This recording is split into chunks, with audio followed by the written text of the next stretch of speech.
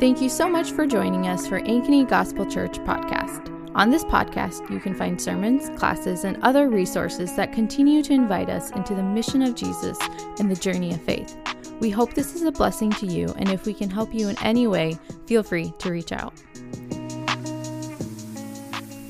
Well, let's exchange greetings this morning. Good morning. Good morning. I want to continue in this posture of worship and start with prayer and reading a verse from Isaiah. This morning during our equipping hour, we, as a church, everybody who was here, we gathered together and we just prayed for like 45 minutes. It was amazing. We were praying for the lost, praying for healing, praying for each other, and it was just beautiful. So I want to continue in that posture of worship and read this verse from Isaiah and then start with prayer. Isaiah 56 verse 7 says this, "I will bring them to my holy mountain. I will let them rejoice in my house of prayer. Their burnt offerings and sacrifices will be acceptable on my altar, for my house will be called a house of prayer for all nations." Father, we ask right now in this moment that you would make us a house of prayer, that we would not do anything without you, that you would show us who you are, you would show us your glory, you would show us your character, your love, and that would just expel all other desires, Lord. Allow us to see and value and acknowledge the surpassing value of knowing you, God. Be with us as we open Philippians and continue to walk through your word given to us. We pray all these things in your Son's name and by the power of the Holy Spirit in us. Amen. Amen. Thomas Chalmers was a 19th century Scottish pastor and theologian, and he has this sermon called "The Expulsive Power of a New Affection," and the title is actually going to be up here on the screen. Yep, "The Expulsive Power of a New Affection." And guys, this sermon, if you can like put up with old English, like old 19th century Scottish English, then you should totally read. You can literally just this is public domain. You can Google this and you can read it on a PDF file or whatever. But in this sermon, it's based off the verse 1 John 2:15, which says, "Love not the world nor the things of the world. If any man loves the world, the love of the Father is not in him." And he starts off by saying that every human being, every person has desires. Every person's heart has affections. It has loves. It has admirations. And those desires, those loves, those admirations, they actually change the way we live to the point where we actually become what we desire. James K. A. Smith has this book that says, "You are what you love." And in it, he argues the same thing. Every single person, to be a human means that our heart longs for something. It desires something. And what we desire, what our heart desires is we become that. So, a little example is if you love a sports team, you're going to wear their jersey. If you love control, you're going to try to be the boss of your own life. If you whatever you love, you end up becoming that. If you love health, then you're going to become a person who is at the gym a lot. You're going to become a healthy person. And the question that Chalmers' sermon seeks to answer is, how do we change those desires? Because we can't change those desires of our heart, the affections of our heart, the loves of our heart. We can't just change it by like if we don't want those desires. We can't just change those desires by saying like, "Hey, stop having those desires." You can't like reason your way into getting out of those desires. You also can't change those desires by just getting rid of desire completely, because he argues that every heart has a throne, and whatever's on the throne has to be occupied. It has to be occupied, and you can't just get rid of desires at all. Rather, the only way, Chalmers argues that the only way to change a desire is actually to place another and a greater desire in front of it. When that happens, the former desire becomes sidelined and the new desire takes its place. So the way to change desires is to put something greater in front of a desire. Let me give you, this is all kind of like, ethereal and hypothetical. Let me give you two illustrations, one silly illustration and one serious illustration. And yes, I did just say the word silly. One silly illustration. I have a dog named Raleigh, and he loves to sit in the downstairs and in front of the sliding glass door to the backyard. He loves to sit in front of the sliding glass door to the backyard, and he loves to look at the squirrels. And I'm convinced the squirrels know that he's there, that he's watching, and he'll just sit there and like just stare at these squirrels. And then chipmunks come along, and he's just, I mean, my dog Raleigh, his desires, his heart, his affections, if he has such things, are towards those squirrels. Now, if he wanted to change those desires, or I didn't want him to desire squirrels, I would not just try to remove squirrels completely or say like, hey, Raleigh, you should really stop desiring squirrels. That would not be an effective way to expel the first desire. I would also not sit down and try to reason with my dog, not only because he's a dog and he can't reason, but also because like I'm not going to sit down and be like, hey, Raleigh, let's think about this logically. You are not fast. If I open that door, you are not fast enough to catch these squirrels. You have to like go down these porch steps, and then you have to try to run to the tree. And by that time, they're already at the top of the tree. That's first of all. Second of all, even if you did catch a squirrel, Raleigh, what are you going to do with it? Huh? You're just going to keep it in your mouth? What you can't eat? What are you going to swallow it whole? You can't do that. Like, let's think through this. That would be a foolish way to get rid of a desire. Instead, what I do, or what is effective, is when I take the glass jar full of treats and I rattle it and he hears the treats, then all of a sudden it's as if the squirrels and chipmunks didn't exist, because he hears the treats and maybe I open the jar and he smells the treats and he comes running to me, sitting at my feet, wagging his tail, begging, waiting for me to give him a treat. What just happened? I put a newer and a greater desire in front of my dog's eyes and nose and stomach, such that his desire for squirrels and chipmunks was sidelined. It was an expulsive power of a new affection. There was a new affection, the treats, that had a power to expel the prior affection. Does that make sense? That's a silly example. Let me give you a serious example. One that's a little more somber. Think of a sin in your life. Think of a sin that you've struggled with for some time. Maybe it's impatience. Maybe it's being easily irritated.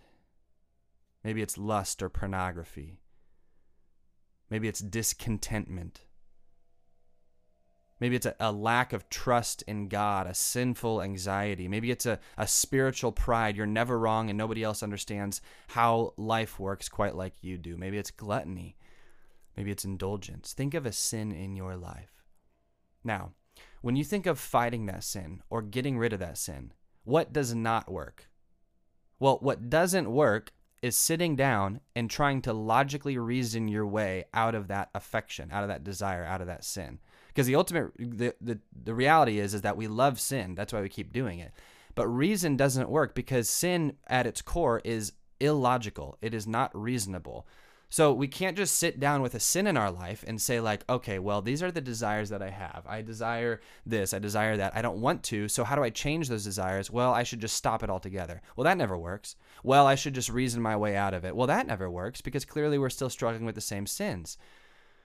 The point of Chalmers' sermon is that it's not enough to just try to reason our way out, but rather what we do is we need to put a greater and a newer and a better affection, a better desire at the forefront of our minds, of our hearts, such that all the other desires in our lives seem insignificant. They don't even look good. They don't even taste good. They don't even smell good, because we have just been so enamored with, encapsulated by a new desire. And that desire is and can only be the gospel of Jesus Christ.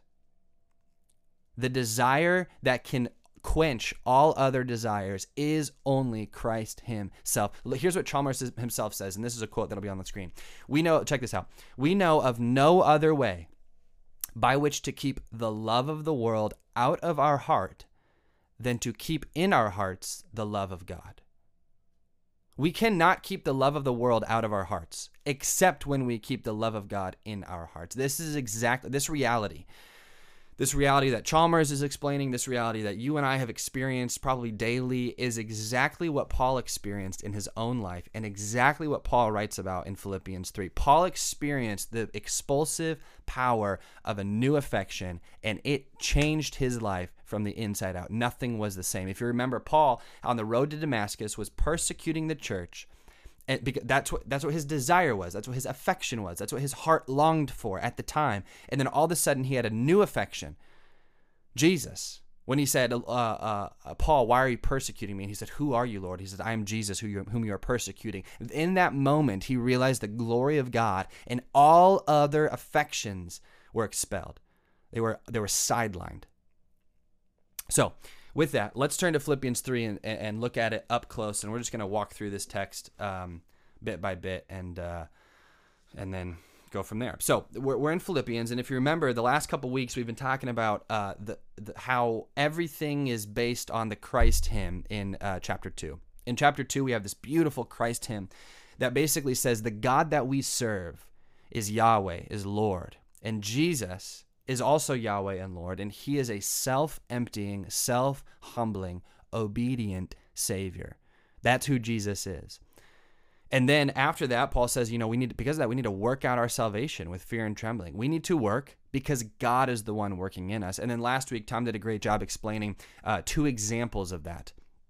It's easy to say like, oh, well, Jesus is self-emptying and self-humbling, but that's really spiritual. So like, what does that look like in day-to-day? Well, Timothy and Epaphroditus are 2 examples at the end of Philippians 2 of like, hey, it's not just something that like Jesus does. It's actually something that like pretty normal average dudes can do as well, which means that we here today at AGC can follow the same pattern of self-emptying, self-humbling, obedient love.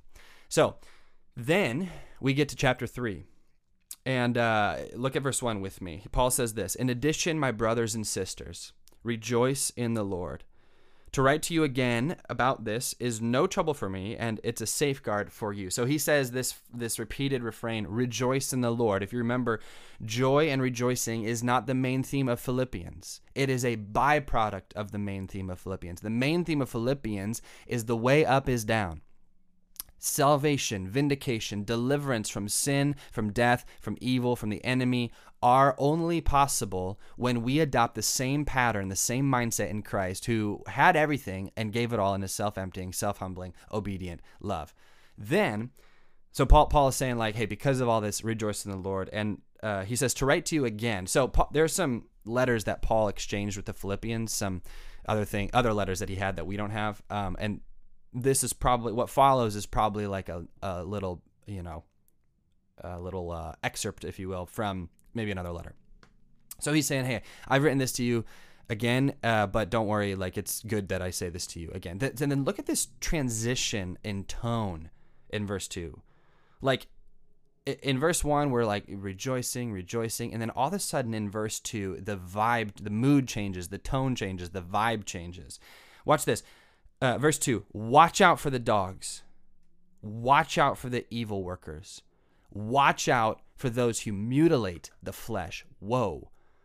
These are some harsh words. Now look what he didn't say. He didn't say, watch out for the dogs, evil workers, and mutilators. He said, watch out 3 times. As if one time wasn't enough. He said, watch out for the dogs. Watch out for the evildoers. Watch out for the mutilators of the flesh. Now, who are these people that Paul is referring to? Well, these people are what they call Judaizers, and the definition of Judaizers will be up on the screen. These people are called Judaizers, and what Judaizers were is that they were Jewish Christians who required observance of Torah. They required observance of the law. So basically, these were Jewish Christians who they believed in the cross of Christ. They're like, hey, Jesus is God, and I believe that he died, buried, and was rose again from the dead, and he's the new Messiah. But also, in order to be a Christian, you have to be circumcised. In order to be of the covenant family of God, you have to observe kosher dietary laws. In order to be the children of God, you have to follow all the Jewish festivals. In other words, what these Judaizers did is that they added requirements on top of the cross of Christ. They added requirements. You have to do these things in order to be a Christian. Now, this is tricky because what did we talk about a few weeks ago? A few weeks ago, we saw that Paul says you need to work out your salvation with fear and trembling. Paul says that we have a part to play in our salvation, which kind of sounds like what these Judaizers are saying. Like, yeah, you do have a part to play in your salvation. It's circumcision as well, all this stuff. But notice the pattern. what Paul says in chapter 2, verse 12 is work out your salvation with fear and trembling. Because why? It is in response to the fact that God is working in us by grace through faith. And what do the Judaizers say? They say, work out your salvation with fear and trembling in order that God will work in you for his good purposes. Do you see the pattern here? Paul is saying we really need to work hard because God's working in us. And the Judaizers are saying we need to work hard in order that God will work in us. Basically, if you have to, this is what the Judaizers are doing. They're adding requirements to the gospel of Christ. And if you have to add requirements of a plagiarized morality to the gospel of Jesus Christ, it is not the gospel. And the same then is true now. It's the exact same now. There's this phrase, if you have to add a word to the word gospel, odds are it's not the gospel. As in, if you have to add, well, it's prosperity gospel. Well, it's, atonement gospel. Well, it's social justice gospel. Well, it's reformed gospel. It's Baptist gospel. It's Presbyterian, whatever. It's Anglican, whatever it is. If you have to add a word to the word gospel, odds are it is not the gospel. And if you and I add requirements of a plagiarized morality to the gospel of Jesus Christ, it is no longer the gospel. Paul's harshest words are not to unbelievers or the world or the government or the powers of the day. Rather, they are to those who claim to follow Christ, yet say that the cross of Christ is not enough. And look at what he calls them. He calls them dogs. Watch out for the dogs. This is ironic because the Judaizers called uncircumcised Gentile Christians dogs. And now what is Paul calling the Judaizers? Dogs. Paul, in essence, Paul is using their own epithet back against them, for they are the ones who are, in fact, not the true covenant family of God. They are not believers. He calls them dogs. He calls them evil workers. He calls them those who work evil. This is interesting because Paul's not saying, oh, hey, we got the cross to get. We're on the same page when it comes to the cross, and everything else is just secondary or tertiary or argument. And as long as we agree on the cross or the gospel of Christ, we're all on the same page. No. He is saying that people who add a obligation to the cross of Christ are actively advancing the devil's schemes. They are actively working for the evil one. Their efforts are evil. Their fruit is evil. Guys, for you and I today, anybody who adds a requirement or obligation to the cross of Christ are actively advancing the devil's schemes. How many times have you and I said, you and I do this? Maybe we don't do it as explicitly as the Judaizers, but you and I do this as well. How many times have you and I said, well, okay, I'll just get this under control and then I'll worship Jesus? Well, I'll just get my arms around this sin struggle, this situation, and then I know that the Lord will forgive me. I'll just figure out this mess of my life, and then I can worship and I can approach the Lord. God, forgive us. You know what Paul says that is? That is an evil worker. He calls them dogs, he calls them evil workers, and then he finally calls them those who mutilate the flesh. There's an interesting wordplay going on here between this word and the word circumcision. Circumcision, if you remember, is the outward covenantal sign, the outward promise sign, oath sign of a people who were in the family of God. In other words, if you were circumcised, you were of God's children. And the entire Old Testament and the prophets realized very quickly that an external reality is not always indicative of an internal reality. In other words, just because you're outwardly circumcised doesn't mean that your heart is, Deuteronomy says that your heart is circumcised. So the prophets in the Old Testament very quickly realized that it's not just about an external plagiarized morality. It's rather about a condition of the heart. Now, these Judaizers are saying, they're looking at the Old Testament, they're looking at Jesus, and they're saying, well, yes, Jesus is good, and that's good. But they're saying that in order to be a true child of God, a true Christian, you have to be circumcised. Now, the word circumcised means to cut around. The word Paul uses when he says mutilate means to cut off.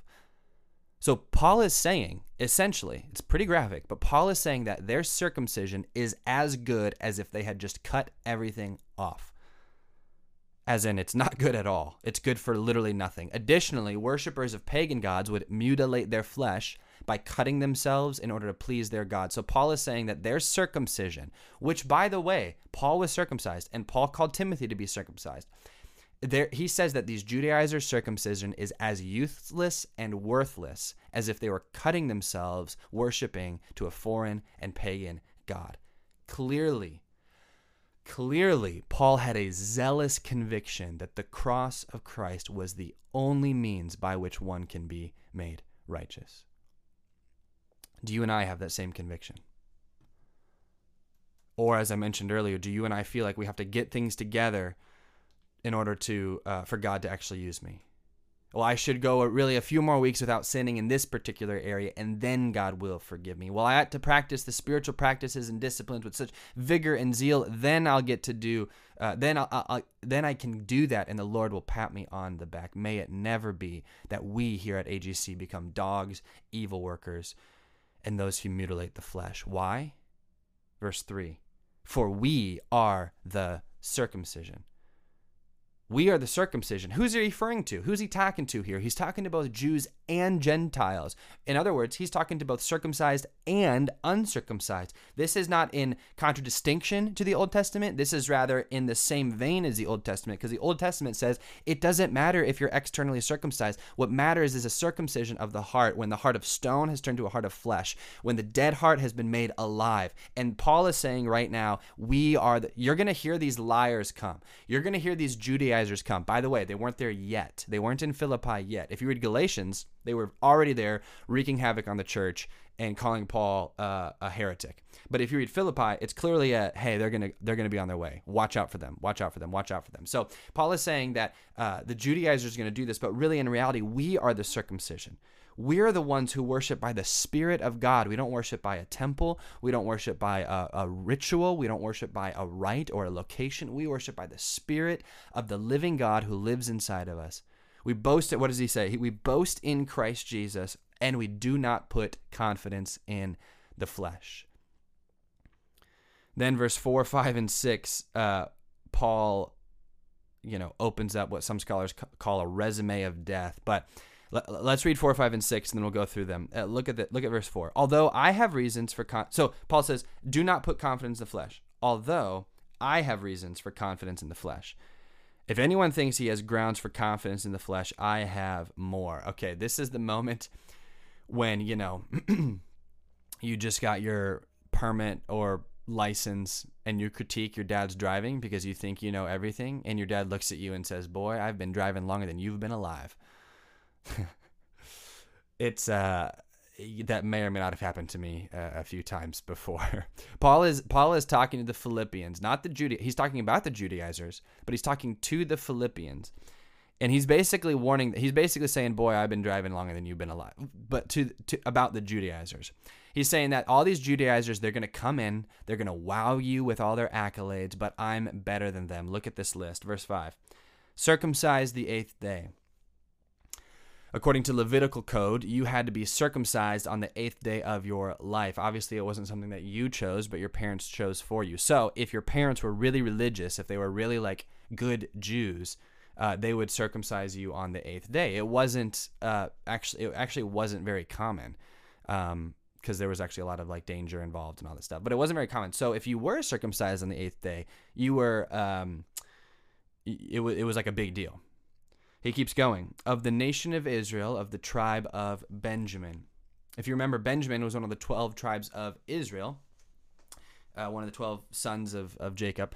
And it was Benjamin was the only son of Jacob that was born in the Promised Land. It was also the only tribe to stick it out with the tribe of Judah and Jerusalem after the Civil War. So if you remember, there was this big split in the northern kingdom and the southern kingdom. The southern kingdom was Jerusalem, or it had Jerusalem, the capital, and that was the tribe of Judah. And the other tribe that was with Judah was the tribe of Benjamin. Also, the very first king of Israel, Saul, was of the tribe of Benjamin. And what was Paul's name before it was Paul? It was Saul. So Saul Paul was literally named after the first king of the tribe of Benjamin. To be from the tribe of Benjamin was a very big deal. He keeps going. I was a Hebrew born of Hebrews. This just means that he was taught the Hebrew scriptures and the ways of the Israelites, and was trained. He was actually trained under one of the best rabbis in the land. Then he pivots to things that he himself accomplished, not just an intrinsic, inherited ethnic value, but rather something that he accomplished himself. Regarding the law, a Pharisee. He was the elite of the elite. He knew the law. He memorized the law. He followed the law, and he forced other people to follow the law. If he would have walked into a room, the room would have gone silent because it would have said, Saul is in the house, and he's going to teach us what we need to know. Regarding zeal, persecuting the church. He wasn't just good at keeping the law. He went above and beyond, and actually he became a terrorist, hunting down people like animals, seeking to kill, steal, and destroy anyone who claimed to follow the way. Regarding righteousness that is in the law, blameless. He followed the law perfectly. According to religion, according to an external plagiarized morality, he was perfect. This is the equivalent of a person who goes to church their whole life, who tithes, who doesn't swear, drink, or smoke, who can play religion so well that everybody's like, oh, they're blameless, when in reality, they're dead inside. You know people like that. Maybe you are a person like that. Nobody could blame Paul for sinning, because if he sinned, he would follow the correct procedures in order to atone for those sins, the correct sacrifices and gift offerings in order to get rid of those sins, and so he was blameless. But then look at verse 7.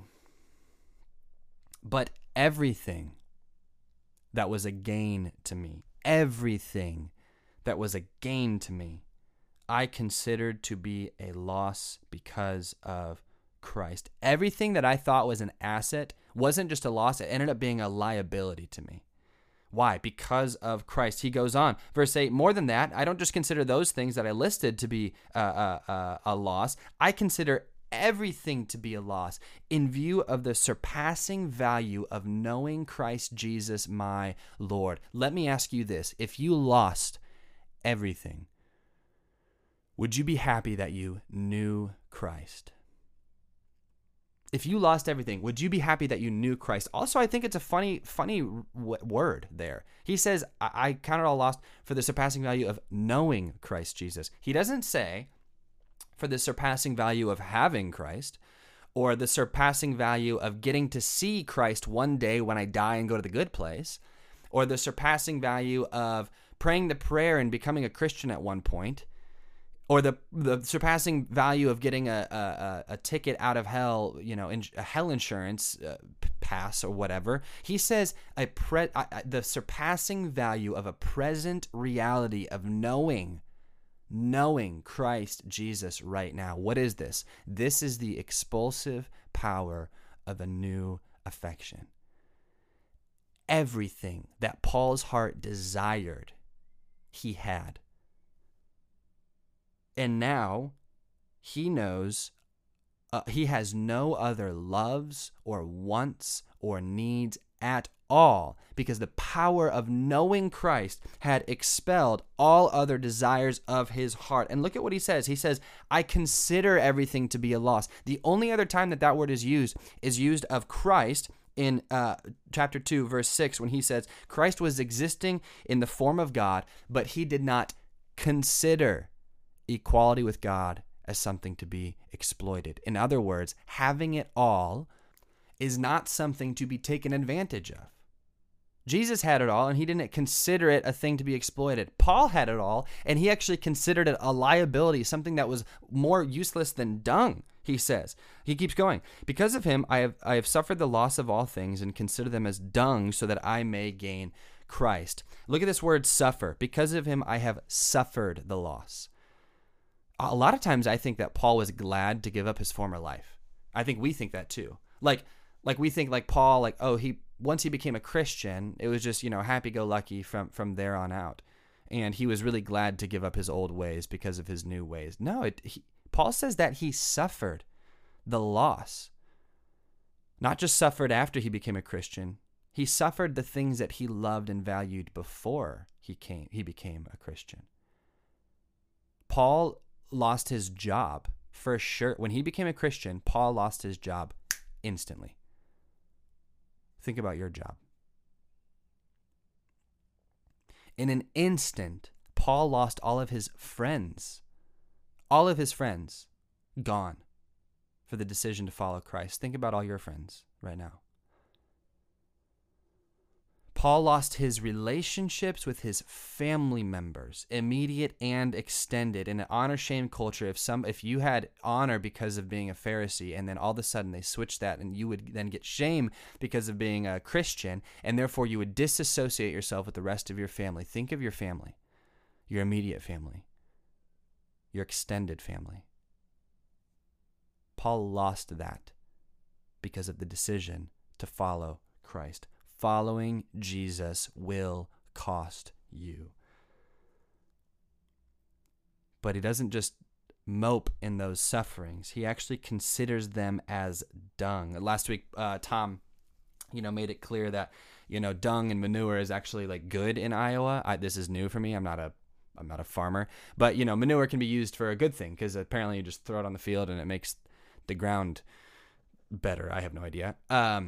And this is not that. This is something that is less than that. I was trying to think of an illustration, and I think I got one. Basically, imagine it's about to get cold and start snowing. Imagine it's snowy, icy, slushy, and it's like that weird like temperature where it's not like pretty snow. It's like the gross like slush, mud, salt snow. And imagine we all walked through a big old basically a parking lot, but then it was like not plowed correctly. And so we had slush, we had mud, we had salt all over our shoes, and we had a rag, maybe a towel, like 1 foot by 1 foot, 12 inches by 12 inch towel. And every single one of us used that same towel to wipe off our shoes in order to get them clean. By the end of the first person, that towel would be completely useless. It no longer has any value. I think of the phrase in Isaiah where it says that our righteous deeds are like filthy rags. That is what Paul views his former accolades as. And then he keeps going in verse 9, and be found in him, not having a righteousness of my own from the law, but one that is found through faith in Christ, or through the faithfulness of Christ.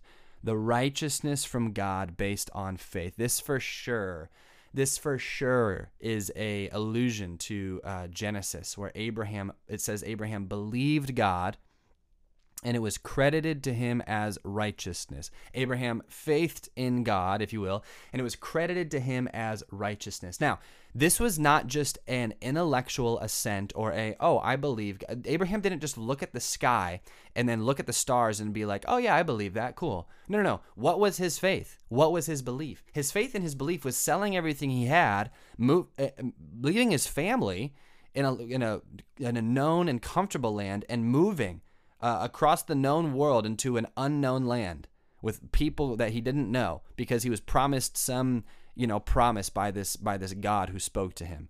That's faith. A lot of times I think that we think that faith is just like I believe that Jesus rose from the dead and died for my sins. You know who else believes that? Demons, and they tremble. I wonder how often you and I tremble when we think of the name Jesus. Let's keep going. Verse 10, my goal is to know him. My goal is to know him. Earlier, we made a note of Paul's comment in verse 8 of the surpassing value of knowing Christ. Paul is using the word know in an interesting way, because I don't think that I would say my goal in life is to know him. And in English is a little tricky, because our word know, it can mean a lot of different things. Like you can know how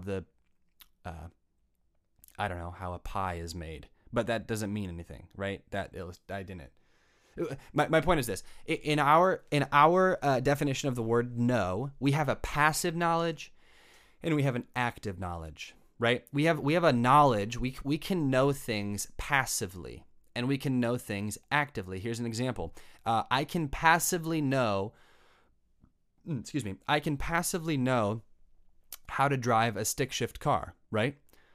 I can passively know how to drive a stick shift car. But an active knowledge is not just knowing how it works, like functionally. An active knowledge is sitting behind the driver's wheel and actually driving a stick shift car, right? There's a passive knowledge. There's an active knowledge.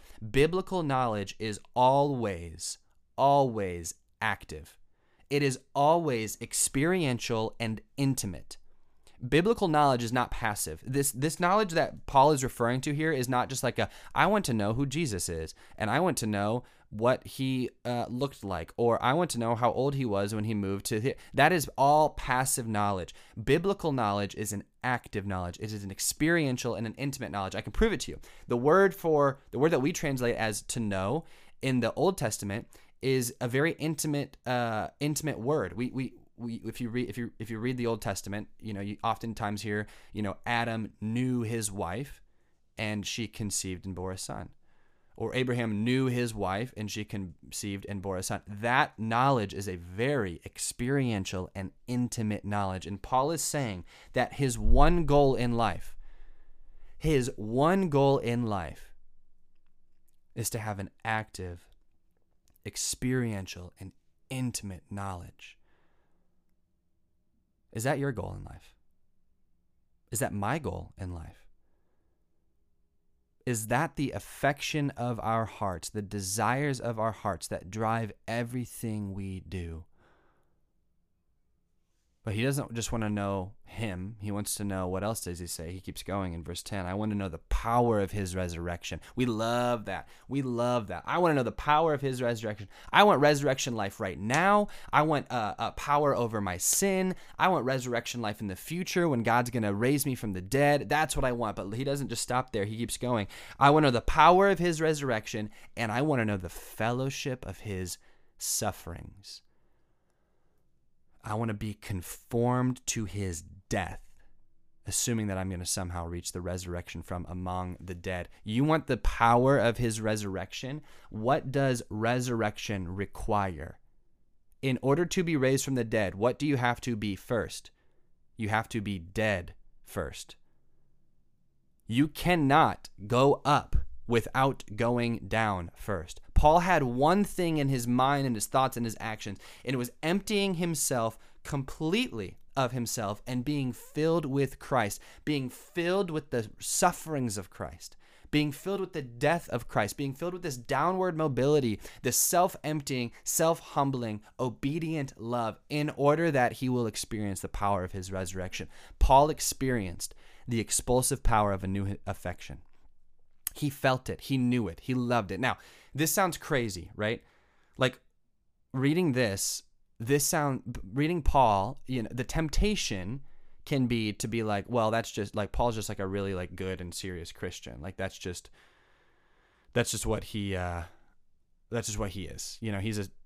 He's a apostle, so he, has this like crazy ideal, and it's tempting for us to think that that's not for all Christians, that it's only possible for serious Christians. But let me graciously remind you that there is no such thing as a serious Christian and a non-serious Christian. There are only those who are in Christ and those who are not. There are those who have experienced the expulsive power of a new affection and those who have not. And Paul is a Christian, which means that Paul's posture, Paul's words are possible for us to say. Do you believe that it is possible for you to say, even if I lost everything, even if I couldn't get what I wanted, even if I felt like the world was falling apart, I'm happy and I'm content because I know Christ.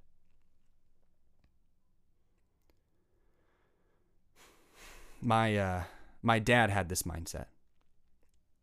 My dad experienced the expulsive power of a new affection. He had the mindset of counting everything as loss for the surpassing value of knowing Christ Jesus. He had the mindset and the goal of knowing Christ Jesus, the power of his resurrection, the fellowship of his suffering. Christ found my dad when he was 16 years old. Before that, my dad's heart was bent towards loving the world, loving the things of the world, towards His desires were distorted, and his worldly resume of death was ever increasing. Yet when he found Christ, when he was found in Christ, and when Christ found him, everything changed.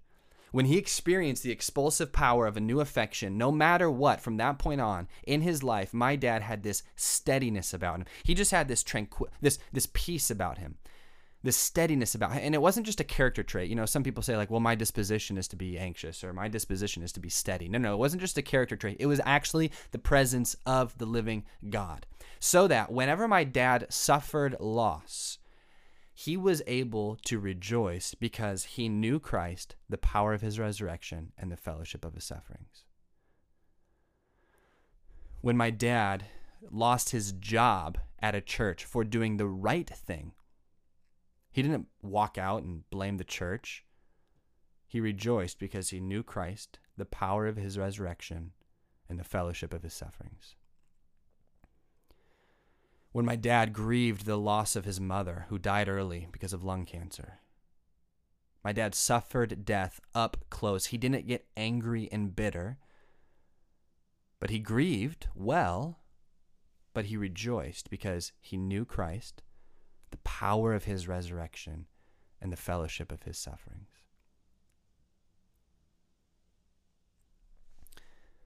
And when my dad got diagnosed with an incurable terminal disease, he didn't throw in the towel. He didn't curse God. He didn't act out in anger or anxiety or try to control any outcome by manipulating the situation. Rather, he rejoiced because he knew Christ, the power of his resurrection, and the fellowship of his sufferings. A dying man smiling, unafraid of death, because he knew that he would attain the resurrection of the dead in and through Christ Jesus. Did he question? Did he grieve? Did he suffer? Of course. Paul says the same thing about himself, but my dad experienced the expulsive power of a new affection so that no matter what came his way, if he had a lot or if he had a little, if he had learned the secret to contentment in and through the self-emptying, self-humbling Lord of the world, Jesus the Christ. The question is, have you experienced that? As we look at the saints who have gone before, my dad and others like him, and millions and millions of others like him, and as we look at the examples set in Scripture from Paul himself, from Timothy, from Epaphroditus, and as we look at the exemplar, Jesus the Christ, the Lord of the entire world, there is a self-emptying, self-humbling, obedient love of this downward mobility. And it changes all other desires of the heart. It changes all other desires of the heart so that everything else doesn't seem to taste good, seem to look good, seem to smell good, because we have experienced the expulsive power of Christ Jesus himself. So the question is now, have you experienced that? Have you experienced the expulsive power of a new affection? Now, there's probably going to be three groups of people here. Odds are you're in one of three categories. The first category is maybe you've never experienced the expulsive power of a new affection. You've never experienced Christ. You don't know him. This sounds weird. All this language of knowing him and suffering and all this, it sounds weird. But you're interested. You're intrigued. Then the prayer for you is simple. It is not easy, but it is simple. And it's this: God, fill me with yourself. God, fill me with yourself. God will always answer that prayer. Maybe you're in a second category of people and you have experienced the Lord. You've experienced the expulsive power of a new affection. You know what it tastes like to taste and see that the Lord is good. But right now, you're parched. You're exhausted. You're longing again for that now, the joy of your salvation. You feel like life is just another wave after another wave. It just won't stop punching you and beating you down. And you're tired. then the prayer for you is simple yet profound. God, fill me with yourself. God, fill me with yourself. And maybe you're in a third category. Right now, your cup is overflowing. Nothing seems to taste good or look good or smell good because you have tasted and seen that the Lord is good. You're feasting at the table of the King of the entire world. Your cup is overflowing. The things of this world are strangely dim right now. If that's you, then praise the Lord. Praise the Lord. Worship the Lord in the good seasons and the bad seasons. And for you, the prayer is simple and profound. God, fill me with yourself. God, fill me with yourself. Whatever it is, the prayer and the invitation is the same, and it is, God, fill me with yourself. Let me be found in you. Give me the knowledge of yourself so that everything else seems as loss, as nothing to me. Now, if you want to stay the same in your life, right? If you're just content, just coasting, don't pray this prayer. Because if you pray this prayer, God will answer it. And you know what is required of you for God to fill himself in you? In order to be filled with something, what do you have to do? You have to empty yourself of something. In order to be filled with God, you therefore have to empty yourself of yourself. So if you don't want to do that, if you don't want to experience that at all, and you're just content like coasting right now, then don't pray this prayer, because God will answer it and he will change you, and you will have to release idols of your heart. But guys, it is so worth it. There is a surpassing value. There is something so valuable about knowing Christ Jesus, my Lord, knowing Christ Jesus, our Lord, knowing him personally, knowing him experientially, knowing him intimately. And I urge you to pray this prayer. God, fill me with yourself. So right now, we're going to do that. And a lot of times in life, there's not enough time for silence to actually reflect. So what I'm going to do now is I'm going to give us like 2 minutes of silence. It's one of the spiritual practices of silence, just sitting in silences, because we want to offer a space and a time for God to answer this prayer. So it's going to be a couple minutes of silence. It might be awkward. It might be silent, but that's okay. Or it will be silent, but that's okay. And I just invite you to pray this prayer with me. God, fill me with yourself. And then after these few minutes of silence, I'll come up and lead us in participating in the Eucharist together. Thanks again for listening, and we pray this was a blessing to you.